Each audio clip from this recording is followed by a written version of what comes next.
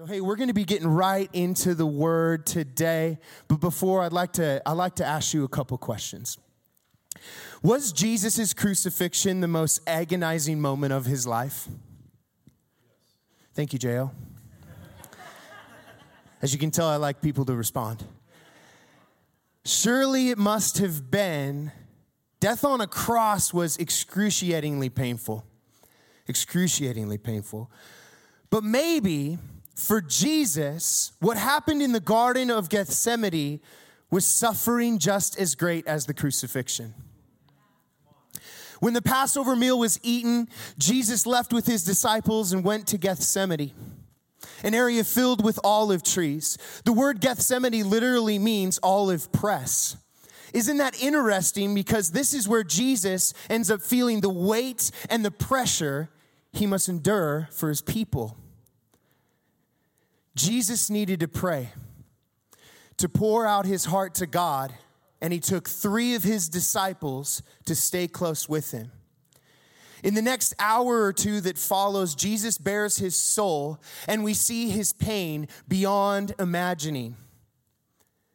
In his agony, we see the Son of God sweat blood from the burden of the cup that he must drink. We see the human side of him pleading with God. We see our Messiah preparing for a crucifixion. But what do we see from the disciples? What is their response in this moment to Jesus? We pick up the story in Matthew 26, starting in verse 36. Will you all stand with me as we read the word?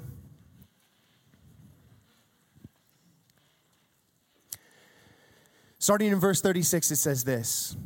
Then Jesus went with them to a place called Gethsemane, and he said to his disciples, "Sit here while I go over there and pray." And taking with him Peter and the 2 sons of Zebedee, he began to be sorrowful and troubled. Then he said to them, "My soul is very sorrowful, even to death. Remain here and watch with me."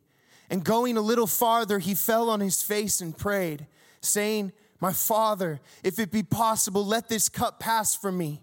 Nevertheless, not as I will, but as you will."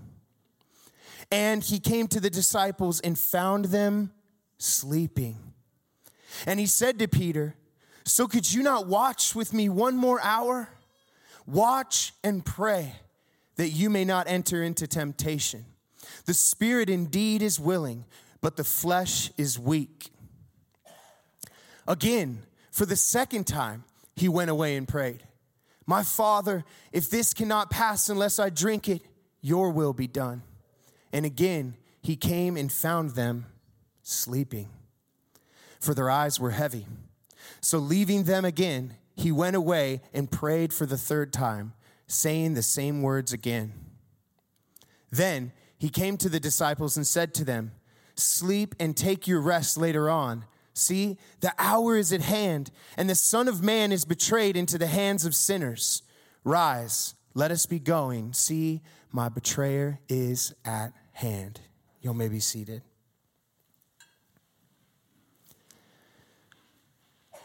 I know many of us have probably read this passage of Scripture before, and I wonder how many of us have asked the question, why? Why would the disciples fall asleep in such a pivotal moment? Because we know as we read this context of Scripture that just a moment before, they were sitting down for the final meal with Jesus. And Jesus laid it out very plainly what was about to take place.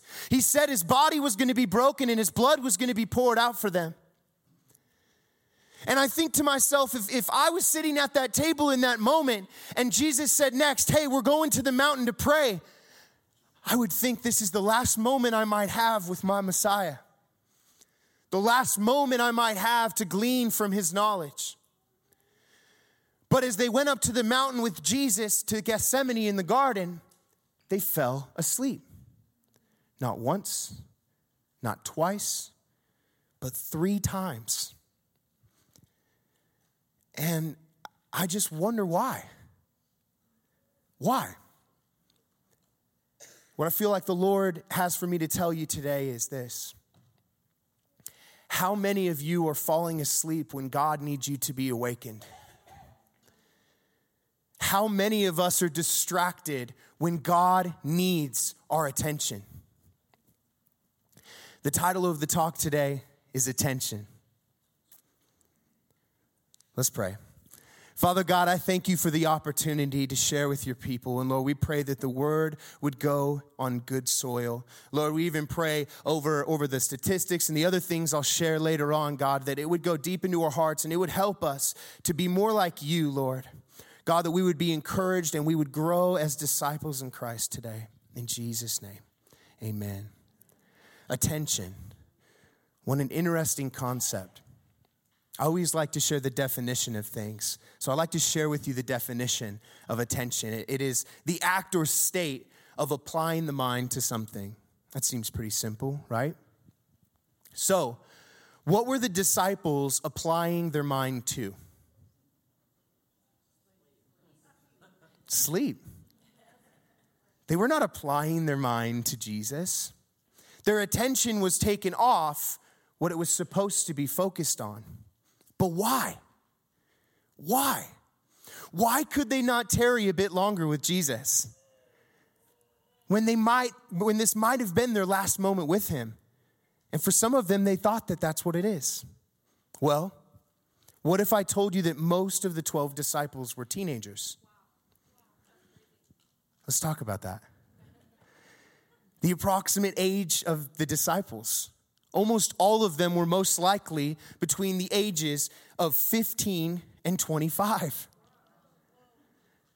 So we have Jesus with a group of teenagers trying to stay up till the wee hours. And I guess it's a different culture than today because the teenagers I know rarely sleep.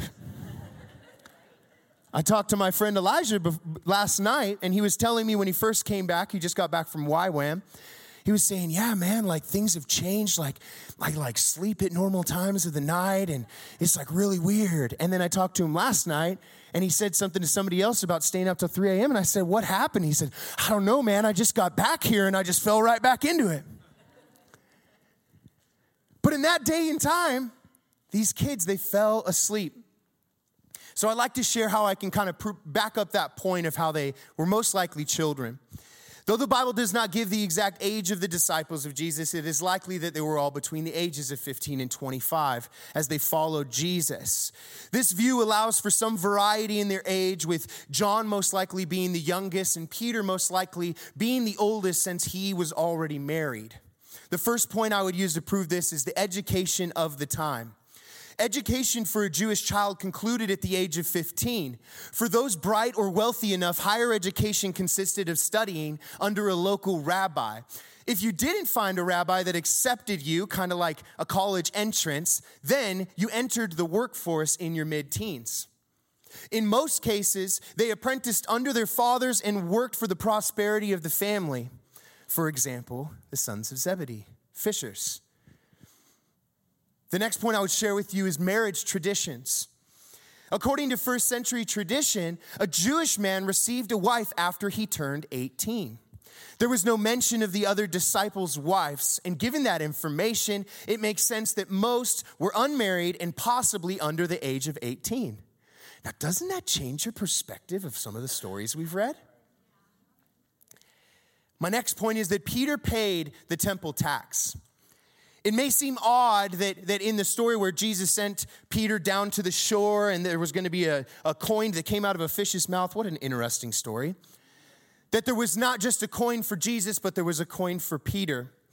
And what this can show us is that Peter was most likely above the age of 20 because you wouldn't pay the temple tax until you were 20 years old. And my final point to this is the zeal and childlikeness of the disciples. See how they were arguing like teenagers about who was first? Or how they were so afraid of the storm that would hit their boat. Would a seasoned sailor do that? Or how often they were distracted or did not understand what Jesus was talking about. And the fact that they were quick to admit their failures but be corrected at the same time. Or when it was time to spread the good news of the gospel, they were the voices sent to the entire world without asking why. Looking at these factors, it is easy to understand Jesus' patience with them and his teaching style. Think about this. How many times does Jesus share a parable or perform a miracle? And what do the disciples do? Miracle takes place, and then disciples are like, hey, Jesus, can you come over here for a second? Hey, so that leg that grew out and, what happened there? Or imagine they're all sitting crisscross applesauce and, Jesus is being the best storyteller of all. He's like, oh, what can I talk about? Oh, let's talk about this wheat over here. Disciples, listen, there's wheats and there's tares. And they're like, uh-huh, yeah. You ever seen your kid do that? Oh, yeah. Take the garbage out. Oh, yeah, I'm going to do that. And I just imagine the disciples yeah. Hey, Jesus, can you come here real quick? Hey, so you were talking about the wheat and the tares and I didn't really get it. And we see it over and over and over again, right? They're up on the mountain of transfiguration and one of the craziest things happen. Moses and Elijah appear. Once again, the disciples are distracted and they say, should we build altars for these men? And Jesus is like, dude, just be in the moment. And then they go down the mountain before Jesus does and they try to heal this demon-possessed kid and they can't do it. And Jesus comes down and he's like, boop, done. And what do the disciples do once again? Jesus. So we were listening to you and we prayed like you told us to do and you taught us that earlier, but it didn't work. And Jesus is like, it's only through prayer and fasting.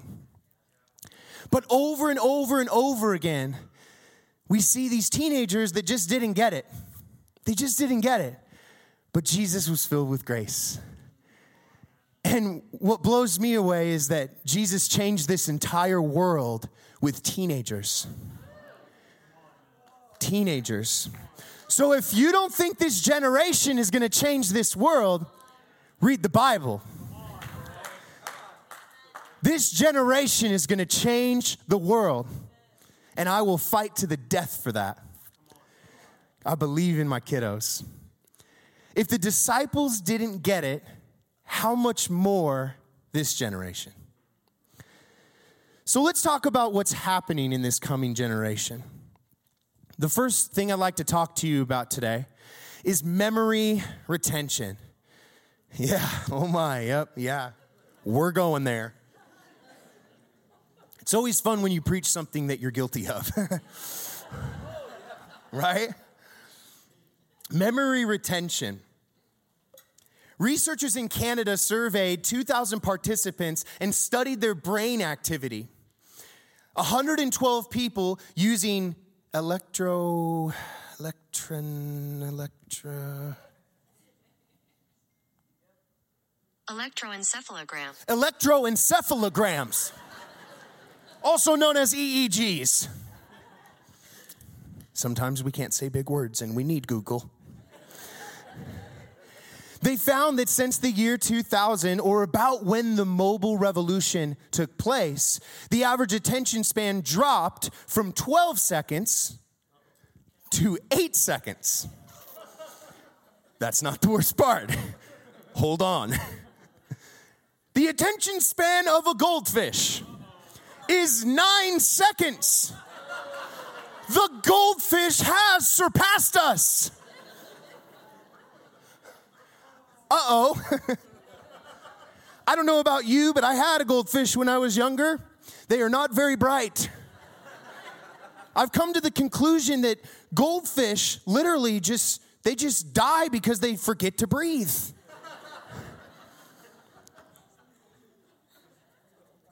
People have deemed this generation, check this, they've deemed this generation digital goldfish. Digital goldfish. Because of their attention span, which is a product of their influence in the digital realm. Goldfish, we're coming for you. Don't worry, guys, we'll beat the goldfish. And they won't even know it.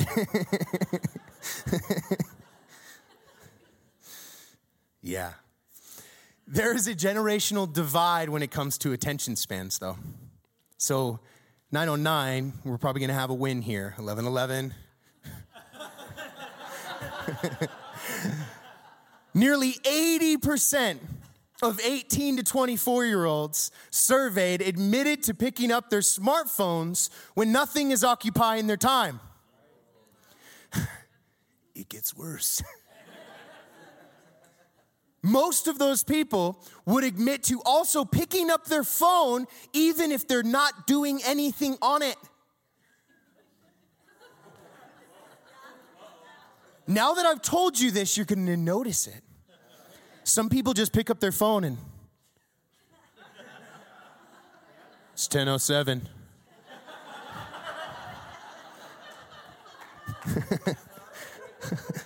Or another thing I've noticed, they just go like this.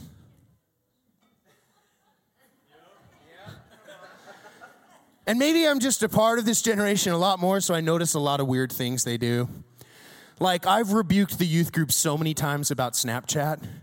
I'm not really against Snapchat, but I'm against psychotic actions, okay? Doing the same thing, expecting a different result, right? Hey, why did you send that girl a picture of your ceiling fan? Oh, we don't actually send pictures anymore. I'm just trying to keep my streak up. Psychotic.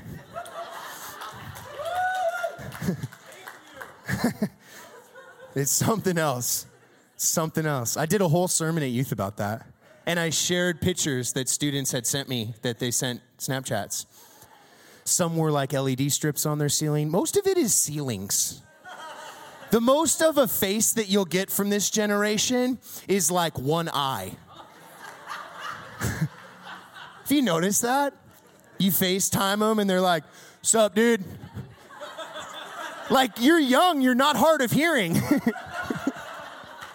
Let me see your face. It's called FaceTime, not eye time. Ooh, I'm getting off track. 80% of 18 to 24-year-olds. Now, 909, it's time to cheer. Because only 10% of people over 65 do the same actions. Let's give a round of applause for 65 and up. Come on. I would say 65 and up, you have defeated the goldfish. And that is a good thing. Goldfish. How often do you check your phone, Pat? Would you say a lot? How about you, Marty? I mean, you're on staff, so we pretty much have to check it every 5 minutes. Yeah, for those of you that serve on a team and we ask you to check Slack once a day, live in the grace of God. I don't check it for 30 minutes and someone's like, "Did you see that Slack post?" So how often do you check your phone? In 2016, a study found that the average smartphone user checks their phone over 2,600 times a day. Do you know what that adds up to a year? 1,000,000 times. You check your phone 1,000,000 times a year. Ouch. And this number is just going to keep going up the more we become dependent on technology and devices. Constant browsing, scrolling, and clicking can potentially impact a person's ability to retain and remember information. Nicholas Carr said in his book, The Shallows, What the Internet is Doing to Our Brain, he says this: moving information from your conscious mind, what's known as the working memory, into your long-term memory requires a process of memory consolidation that hinges on attentiveness. If you're constantly distracted and taking in new information, you're essentially pushing information into and out of your conscious mind. You're not attending to it in the way that is necessary for rich consolidation of memory. Carr's thoughts were backed up by a 2011 study from Scientific America. Researchers noted how subjects remembered less information since they knew they could easily Google it.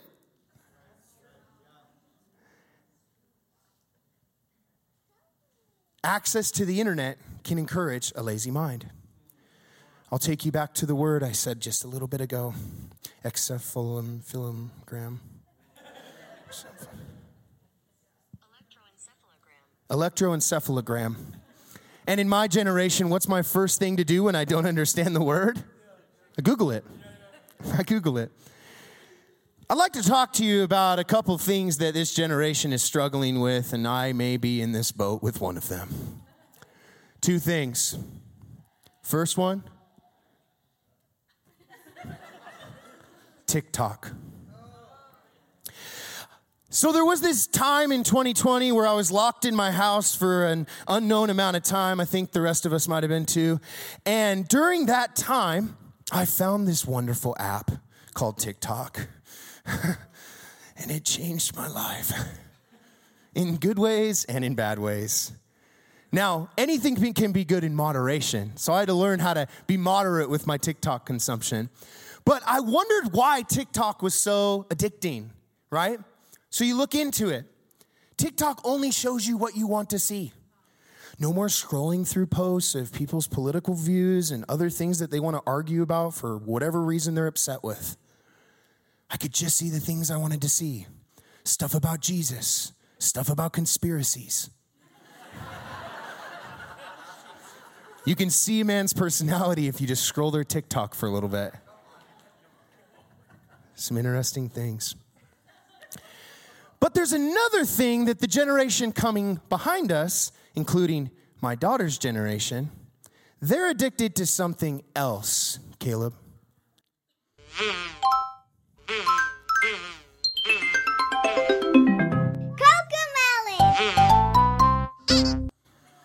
If any of you see a small child run in here and dart for the stage, please stop them. I do not want to be attacked. We did have a small child in nursery get a little upset last night from hearing that theme song. So I went and prayed over nursery before we started today. CoComelon is an addiction. CoComelon is a TV show for small children, mostly under 5. And if you have not yet let your child watch it, praise be to you. Because once you have, there's no way out. My daughter wakes up in the morning, she says 2 words and 2 words only. Nana and Coco. And if either of those things are not given, we have a hostage situation. But why are they so hooked on it?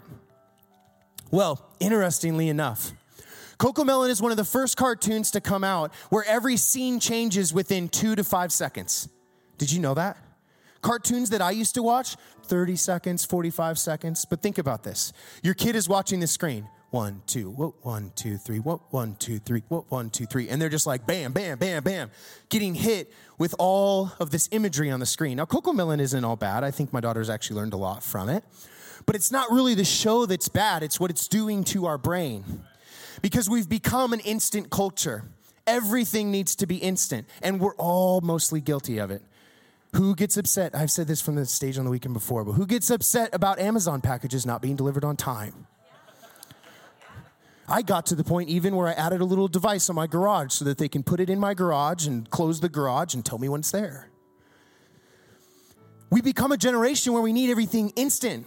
And it's changing the way our brain works. So the next point I like to talk about is the internet and the brain.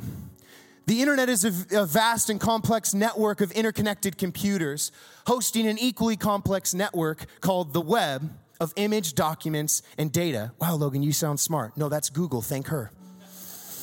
The brain is an organ, but in many ways, it operates like a muscle. If you don't work it, it gets slow and lazy. But if you exercise it regularly, your brain will be flexible, quick, strong, and versatile. So, what has the internet done to our brain? We have become a generation of information transfer instead of information storage. We no longer need to memorize things because we can just go back and find it, or we can store it on our phone. Think about it this way. I was talking to Risha, and she shared this really cool story with me. I was telling her what I was preaching on this weekend. And she said, man, I remember when I was a kid and we'd have a party or we'd have people over for dinner. We'd sit down and we'd have these rich discussions for hours and hours and hours. She gave an example of they were talking about a movie and they were like, man, who was in that movie? Who was the lead role in that movie? And they could talk about that for hours and hours and hours and have this rich time of community and this rich time of conversation. But if you sit down to dinner with me and ask me a movie that Johnny Depp was in, I'll look it up on Google and tell you the whole discography of every movie he started and have a conversation for mere minutes instead of a whole night. Now, it's good that all these things are at our fingertip, but what are we losing? We're not going to dismantle the internet anytime soon. The more important question is, how do we respond? I submit to you that the answer is very simple. It's making time to read the old-fashioned way. On paper. Nothing will ever give your brain all the possible forms of nourishment it needs like the Word of God. And I think some of us need to take our studies back to the paperback Bible, where no notifications can pop up, where TikTok cannot be a temptation, where all I can hear is my daughter watching Cocomelon in the background. In a paper book, there are no distractions. The Word of God is the balancing act that we can use to not be defeated by what digital world is doing to our minds. We have the upper hand because we have God and we have His Word. So real quick, I'd like to talk to you about these coming generations. You might not know these words. It's Gen Z and Gen Alpha. There's not a lot of information on Gen Alpha yet, but I'd like to share what these generations are. Gen Zers, they're born between 1996 and 2012, and that can be debated by 2 years on either end. They are currently the largest demographic of people in America, boasting 27% of the U.S. population. 71% of this generation watches more than 3 hours of online videos daily. Hopefully they're getting some Bible time in on TikTok. For most of them, they only know life in a digital world. Now I'm at the later end of the millennials, so I remember a day when telephones were attached to a wall. I remember a day where there was this yellow book that my dad used to hit me with that was actually a phone book. You had to look things up in it. We also had this thing called the Dewey Decimal System. And if I tried to explain that to a student today, they would laugh at me. When I had to do a study in school on what an elephant is, I would go to this place called the library, pick up these books, and look through hundreds of them trying to get all the content I need. And students today are like, I just can't get my homework done. You have the internet. 86% of that generation consumes all digital purchases in the United States. So, Gen Zers, it's your fault that Amazon's so big. I blame you. Gen Alpha, on the other hand, is a little different. See, Gen Alpha was born from 2012, which is the year that the iPad was introduced. And the last Gen Alphas will be born in 2024. That means that by the end of the 2020s, Gen Alphas will be starting to have children, enter the workforce, go to college, and all the rest of it. What is even more remarkable is that they will be the biggest generation the world has ever seen, boasting 2 billion alphas. 2 billion alphas.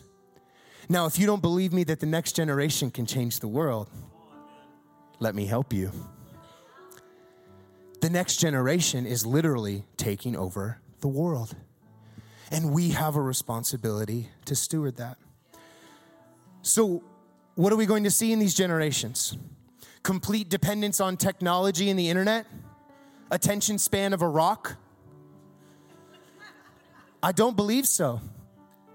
I believe that if every parent accepts the biblical role of discipling their children and imparting the knowledge of generations before, then this generation might just be the revival of faith that this country so desperately needs. 2 billion disciples ready for training. The last thing I'd like to share with you today is out of Jeremiah 3:15, and it says this: I will give you shepherds after my own heart, who will feed you with knowledge and understanding.